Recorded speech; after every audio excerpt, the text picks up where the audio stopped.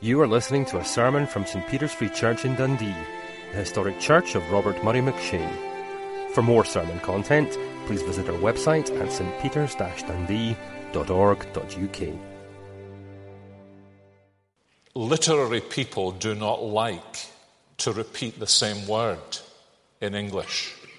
Maybe you learned that in high school English. Don't use the same word in every second sentence. But the writers of the Old Testament loved to use the same words. It was their way of often highlighting things.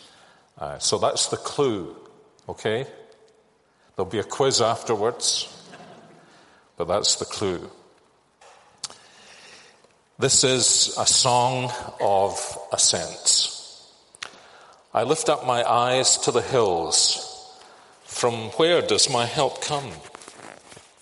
My help comes from the Lord, who made heaven and earth. He will not let your foot be moved. He who keeps you will not slumber. Behold, he who keeps Israel will neither slumber nor sleep. The Lord is your keeper. The Lord is your shade on your right hand. The sun shall not strike you by day, nor the moon by night. The Lord will keep you from all evil. He will keep your life. The Lord will keep your going out and your coming in from this time forth and forevermore. Now, in the Scottish Psalm competition that might rival the Eurovision Song Contest, I suspect, in terms of understanding the text, I think Psalm 121 probably ranks as Psalm number 2 in Scotland. Next to the 23rd Psalm, Psalm 121 probably has been used in more book titles and probably is the psalm that is best known for the rather curious reason that Scotland is a country with hills and mountains.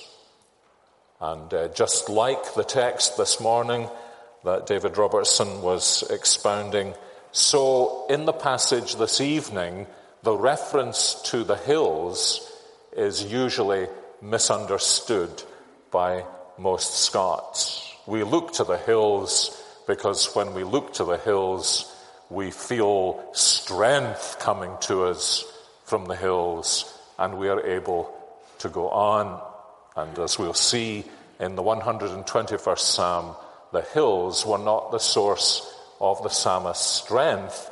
They were the location of the psalmist's enemies and hindrances. This psalm is the second in a series of 15 psalms that we begun to study. The thing that marks them all out quite uniquely in the Psalter is that they all have this same little title. It is virtually identical in all of the psalms, a psalm of ascents, or in this case, a psalm for ascents. And clearly, the individual or group of individuals or tradition of individuals who eventually brought the Psalter together put these psalms in this particular location in the 5th book of the Psalter because they intended them to be used as a series of psalms on particular occasions. There's some debate as to exactly what that occasion was.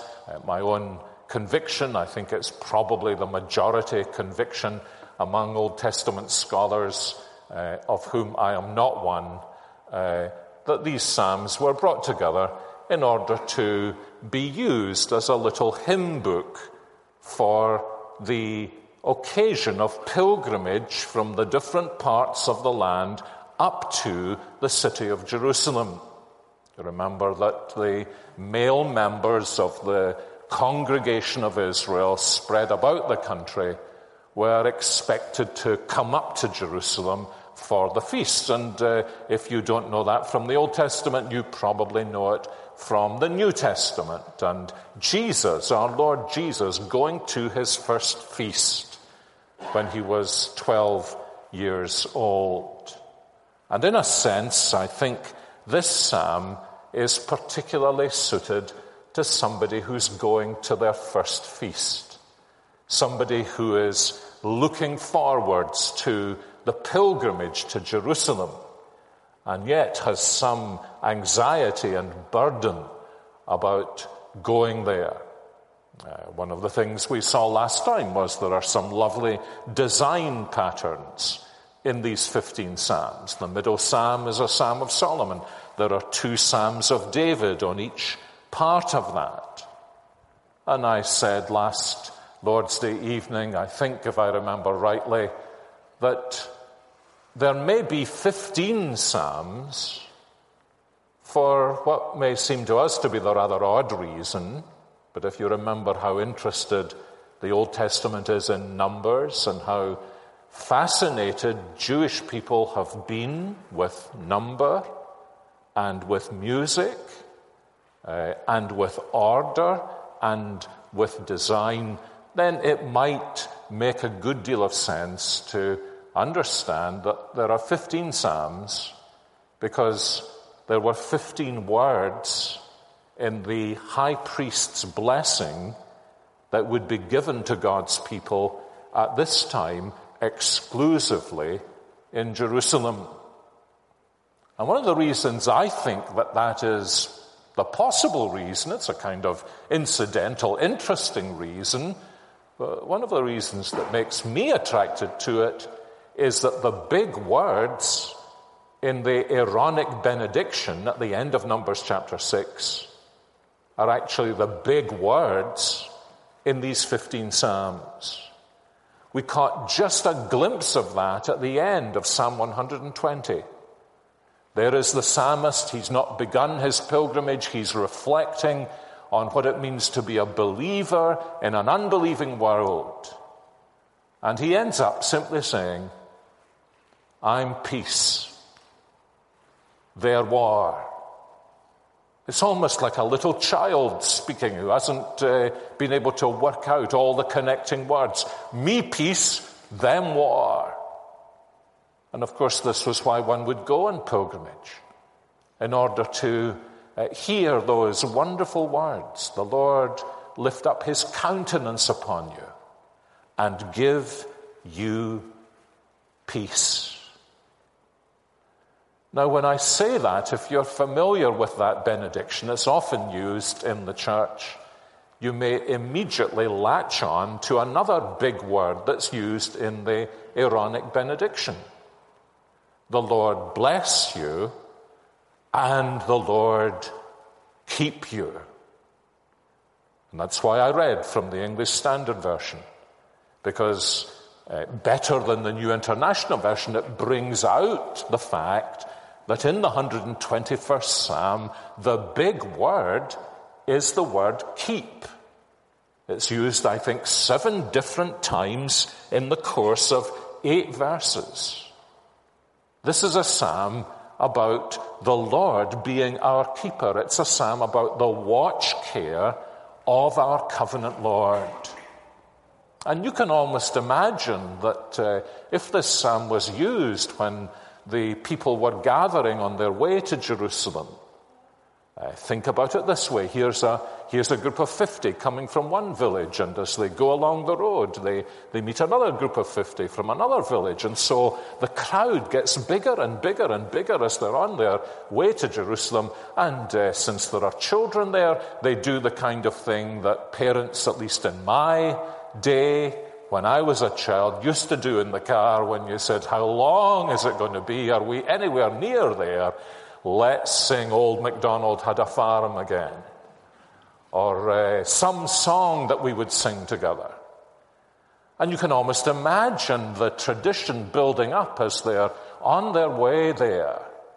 And the younger ones, perhaps the 12-year-olds, always were to sing this on their first pilgrimage I lift my eyes to the hills as I go to Jerusalem. Where is my help going to come from? And then all of those parents and all of those who had been on pilgrimage before, as they gathered now, hundreds, thousands of them perhaps, as it were, in one marvelous unity of song, singing back, "He will not let your foot be moved. He who keeps you will not slumber. Behold, he who keeps Israel will neither slumber nor sleep." And you can almost imagine a 12-year-old boy looking up at his dad and saying, "I feel a lot better now that we've sung the 121st Psalm." The interesting thing, I've been thinking about this psalm, you'll be glad to know, during the course of the week before preaching on it, but the interesting thing about this psalm is that in a sense there's absolutely nothing profound about the psalm. But there is something massively profound about the truth that the psalm teaches us. I don't know what picture you have in mind about the way you study the Bible yourself. I like to wring as much as I possibly can out of a passage of Scripture. And you can wring and wring and wring this passage, chew it like a dog chewing a bone. And in a sense, there's nothing very profound about it. It's a lovely psalm. It's a beautiful psalm. It's an exquisitely simple psalm. But that, of course, is the point, isn't it? It's actually the simplest, most basic things about the gospel, about the Christian faith, about the Bible, that takes us longest to learn. And we think we've learned them. And then we discover in some circumstance or experience that we hadn't really learned them. And we need to keep digging down into the foundations. And of course, although at first sight this looks like a psalm for the novice, a psalm maybe for the new Christian. I still have a pretty vivid memory as a 14-year-old schoolboy of being a 1-week-old baby Christian and thinking, it's so ghastly to be so young and to meet people who have been Christians 3 years and thinking, will I ever get that old? But that's true in the whole of life, isn't it? Each day we wake up and there's the part of the pilgrimage for that day and circumstances that come our way during the course of the year. And for all of us, there are uncharted territories that we still have to go through in the Christian life. And so no matter where we are along the road of our great pilgrimage, the stage that lies immediately before us is a pathway we haven't trodden and will bring us experiences that we may not have expected. And so the simplicity of this psalm is so helpful to us because it brings us back to this basic principle, this promise that is given to anyone who has these concerns about where the future pathway is to lie, that the Lord is the one who is our keeper. So the psalm begins in the first 2 verses with what we might call the voice of inexperience. I lift my eyes to the hills. Where's my help going to come from? Do you remember the man who went down from Jerusalem to Jericho and fell among thieves? The odd thing is, if you go from Jericho to Jerusalem, you can fall among thieves as well. And these are the kinds of concerns that there are. What large situations are going to confront me? And he's wondering where his help is going to come from. But he's a person of faith. And he begins with this. My help comes from the Lord who made heaven and earth. You can go a long journey on that simple truth, actually, can't you? That there is nowhere I can plant my feet that is not already the Lord's. I sometimes think that, as a matter of fact, the Scripture teaches us the only people who are ultimately safe on this planet are the Lord's people, because they are the only ones who are trusting in the fact that if he has created the heavens and the earth, there is no part of this planet, and therefore no part of our experience in time on this planet, that he does not know, that he does not perfectly understand, that underneath it all we have a security because we trust in the one who created the heavens and the earth. And it's in that context that the voice of great experience, the voice of someone who has gone the pilgrimage or that part of the pilgrimage before and has tasted in their experience the reality of the Aaronic blessing, the Lord will keep you. That's the voice that dominates most of the psalm, to bring this pilgrim on and to say, well, we have been this way before, and here are the things that we have discovered. My parents had all kinds of wise sayings that they passed on to me. Some of them were not exactly complimentary. My father used to end discussions by telling me my head was full of broken glass. And I think he meant by that, most people have a bottle broken on top of their head, but somebody broke a bottle inside of your head. And one of my mother's wise sayings that I remember from, I guess, about the age of 7 is that there is no substitute for experience, which is the first time I realized it was a very unjust and unfair world, since at 7 years old one has very little experience.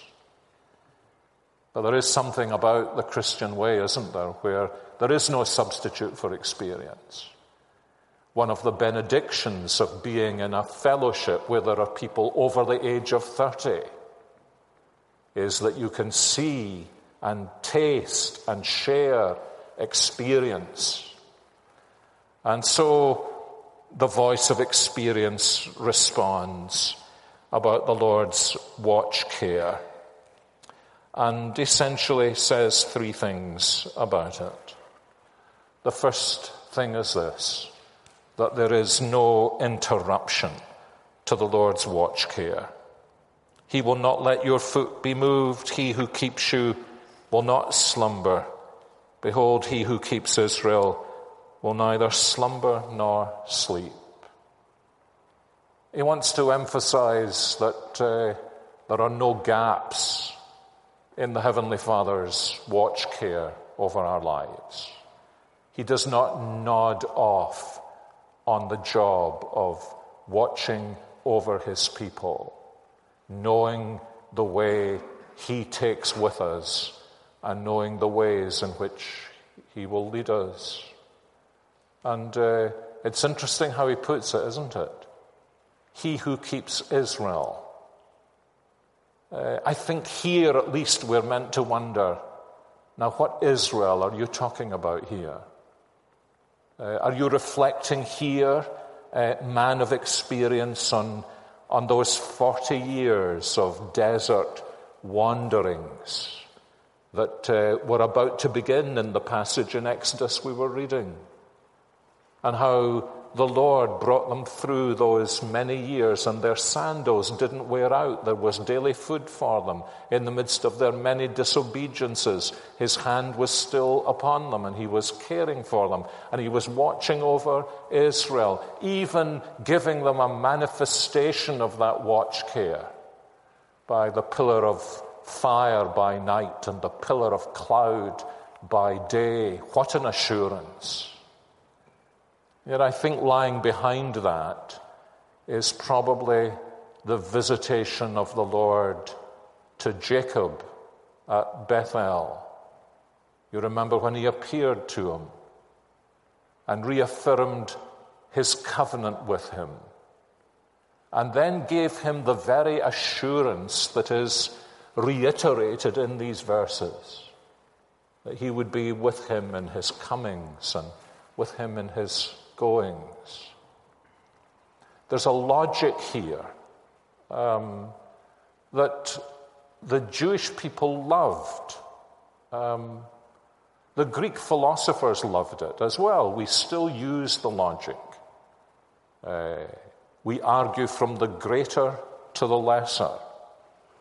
Or as if I remember rightly, the Jewish people said, from the heavier to the lighter. If you are going to do this, the harder thing, then surely you will also be able to do this, the smaller thing. What is the larger thing?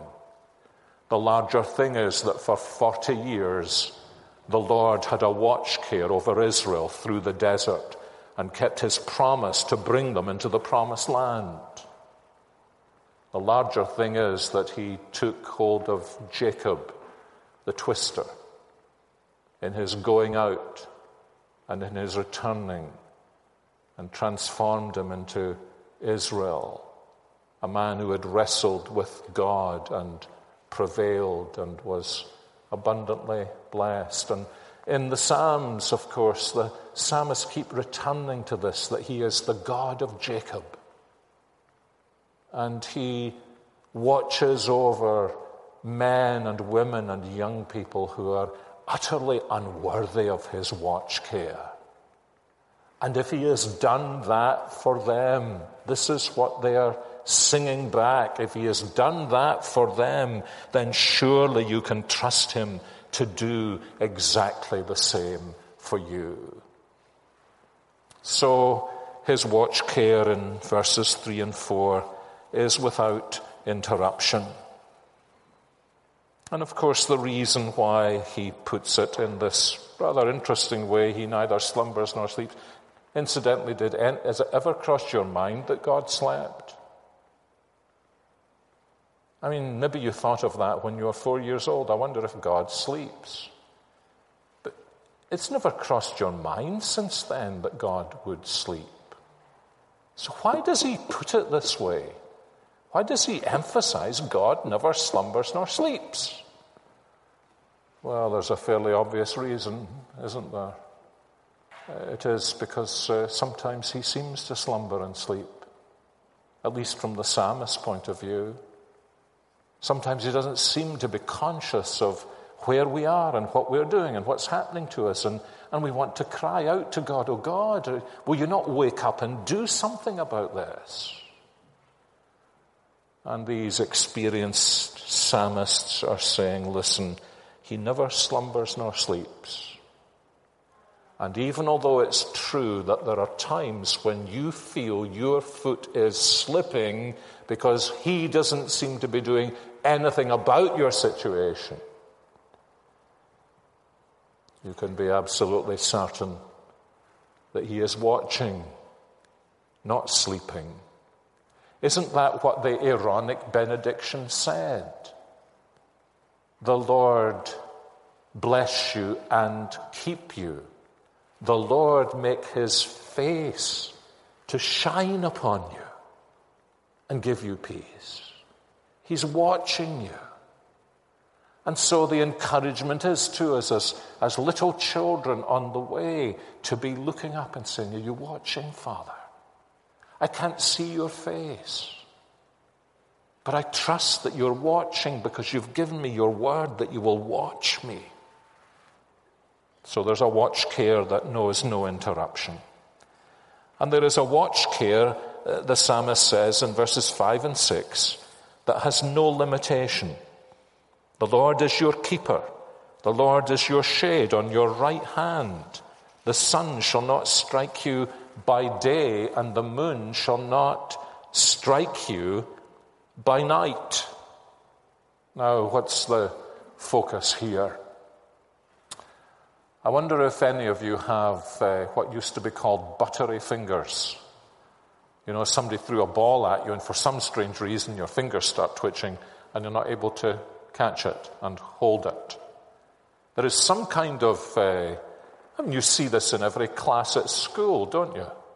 There are always children in the class who seem to be so uncoordinated they cannot catch a ball when it's thrown to them, and at least we used to say in my day, buttery fingers.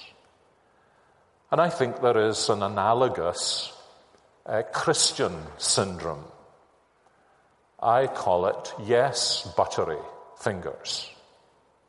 It is when you read the promises of God and you hear the promises of God and you say, yes, but, yes, but, yes, but, my circumstances are different. No one has ever been in my situation. If you only knew what I'm going through. And so what he's saying here as he brings together these opposites, he says, the sun shall not strike you by day, nor the moon by night. Doubtless he is still thinking about the pilgrimage and the blazing heat of the sun and the sunstroke that would cause, and perhaps the desperate cold of the night in a clear, moonlit sky, and the frostbite that would cause on a pilgrimage. And he's really stretching from one end of the day to the other end of the day and saying there is no moment in those days when God's watch care is not absolutely surrounding his people and over their concerns.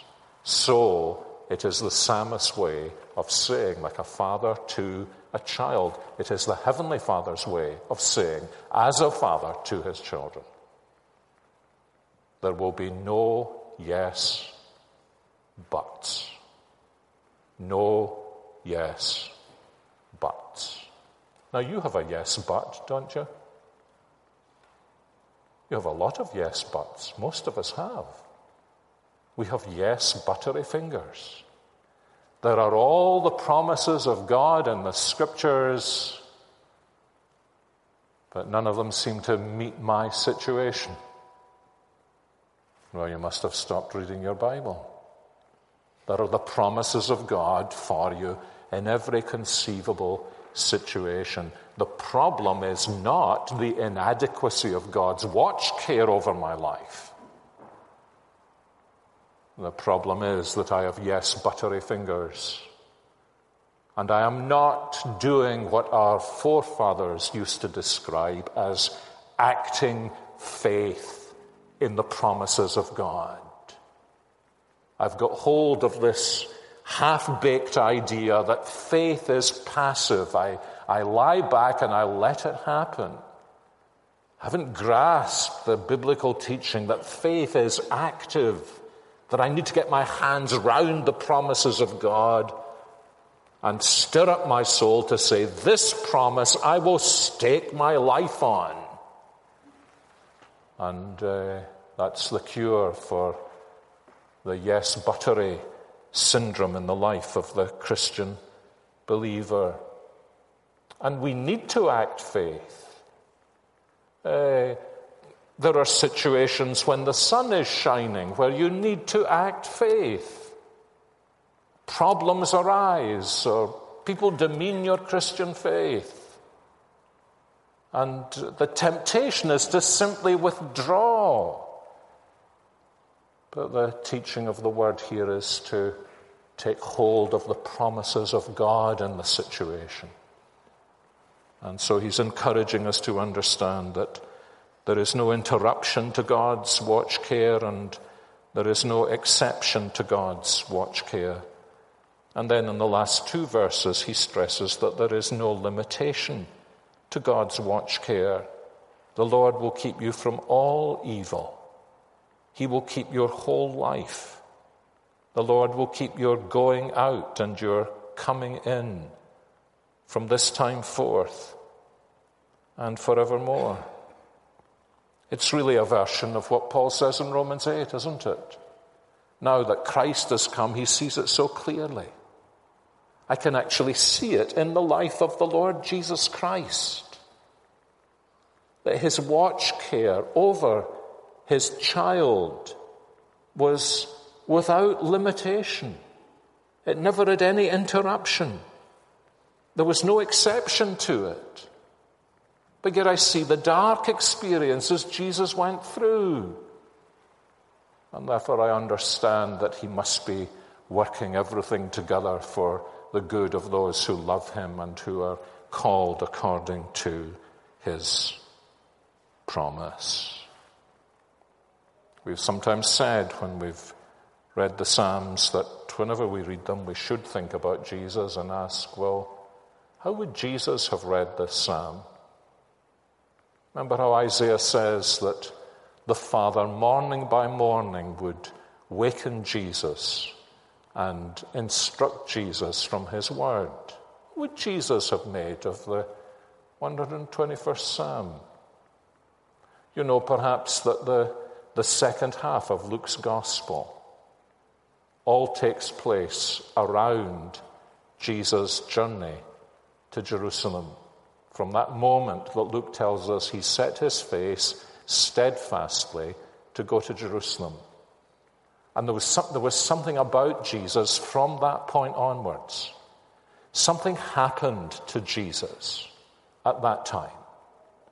He reached a new stage, perhaps, of clarity, of all that it would mean for him to go to Jerusalem. From that time he began to teach his disciples he was going to suffer and die, and then he was going to rise again. And I want you to imagine the night before he set his face steadfastly to go to Jerusalem, thinking about the 121st Psalm. I lift my eyes to the hills. This journey is going to be full of struggle and opposition.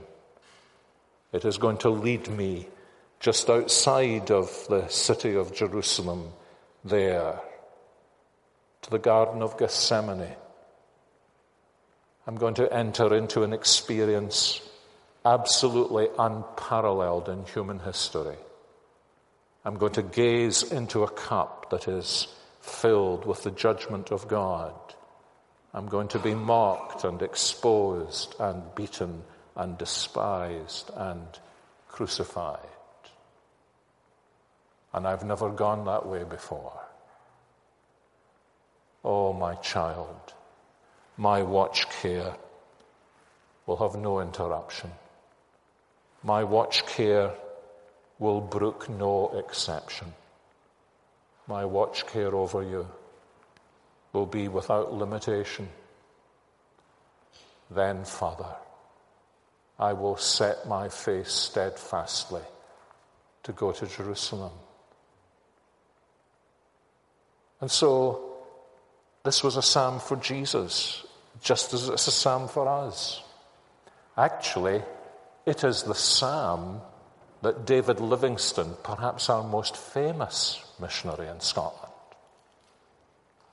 opened on the day he went to Africa and read to his family. Those were different days for missionaries. You didn't get on a 747 and arrive in your destination that evening and use Skype to call home. In many instances, you left not knowing if or when you would return. Imagine that. Imagine later on David Livingstone quoting from the last verses of Matthew's Gospel, Christ's commission to go into all the world, and saying to his disciples, "And lo, I am with you always to the end of the age." And Livingstone saying, that is the word of a gentleman, and he has never failed to keep his promise yet. That's what this simple but beautiful psalm is really all about. It's all about the Lord's watch care over his children on the pilgrimage and every stage of it until he brings them home to glory. There's something else that's interesting here about the background to this psalm. You know, the Aaronic benediction, "The Lord bless you and keep you. The Lord make his face to shine upon you. The Lord lift up his countenance upon you and give you peace. That is described in Numbers chapter 6 as the Lord putting his name upon his people. The Lord puts his name upon his people. There is another occasion when the Lord puts his name upon his people, isn't there? In baptism. Go into all the world and preach the gospel and baptize them in the threefold name of the Lord, the Father, the Son, and the Holy Spirit. And I will be with you always till the end of the age. And this is therefore what it means for us. This is a description of the baptized life. This is a description of a Christian pilgrim who understands that they've been baptized into the threefold name, and the Lord has put his name upon them. And you know, if you're a father and you've put your name on somebody, they're yours forever. They're your responsibility forever. You know, you go off to university and you wave cheerio to the folks, and you do diligence and you call home once a week, or in my case, write home once a week in response to my mother's 2 letters a week to me, and so on and so forth. And you kind of walk out of their life. And until you're my age, you've no idea what you've done to them. No idea whatsoever. And it's as well you've no idea what you've done to them. You've no idea that when you went round the corner or got on the train, or if you're well enough off to have driven a car away, they went back into the house and sat down and ached because they loved you and cared for you, wanted to be near you, still wanted to provide for you, wanted to know that you were all right. And if that's how an earthly parent feels, how much more the heavenly parent cares for the children for whom his eternal Son died on the cross. And that's the point Paul makes after saying, we know that God works everything together for good for those who love him, who are called according to his purpose. How are we sure of that? Is it because the way is easy? No, there are mountains and there are difficulties. And there's the sun and there's the moon and there's the enemies of the day and the monsters of the night. No, we know this is true. In a way, the psalmist did not yet know it is true. Because if he spared not his own Son, but gave him up to the cross for us, we can be sure he will with him freely give us all things. If he's carried the heavy load for us to the cross, he'll carry the light load of our lives on his shoulders all the way home. Because, is this an Americanism? I think I heard American fathers say to me about the girl their son was dating. She's a keeper. She's a keeper. Well, the Lord is a keeper. And if you're his, he's your keeper. And there's no limitation to his watch care. No exceptions, and no end. And he's demonstrated that by giving everything he has to us. His Son to bring us pardon. His Spirit to bring us home. He doesn't have anything else to give to you. That's the glory of the gospel. If you're his, he's going to keep you forever and ever. Amen. Heavenly Father, what grace you show to us and love, and how we thank you that there are passages in Scripture that are a challenge to our minds, and we feel that we never get to the bottom of them because the passages themselves are so profound. And yet there are passages like this where everything seems so simple. The simplest can understand, the newest believer can understand, because you want it to be this way. You want us to stretch us and to grow us and to teach us more and more about yourself. But you know that your best way of doing this is the simplest way, by telling us again and again and again that you love us so much, that you mean to keep us forever. And we praise you for this truth. In Jesus' name, amen.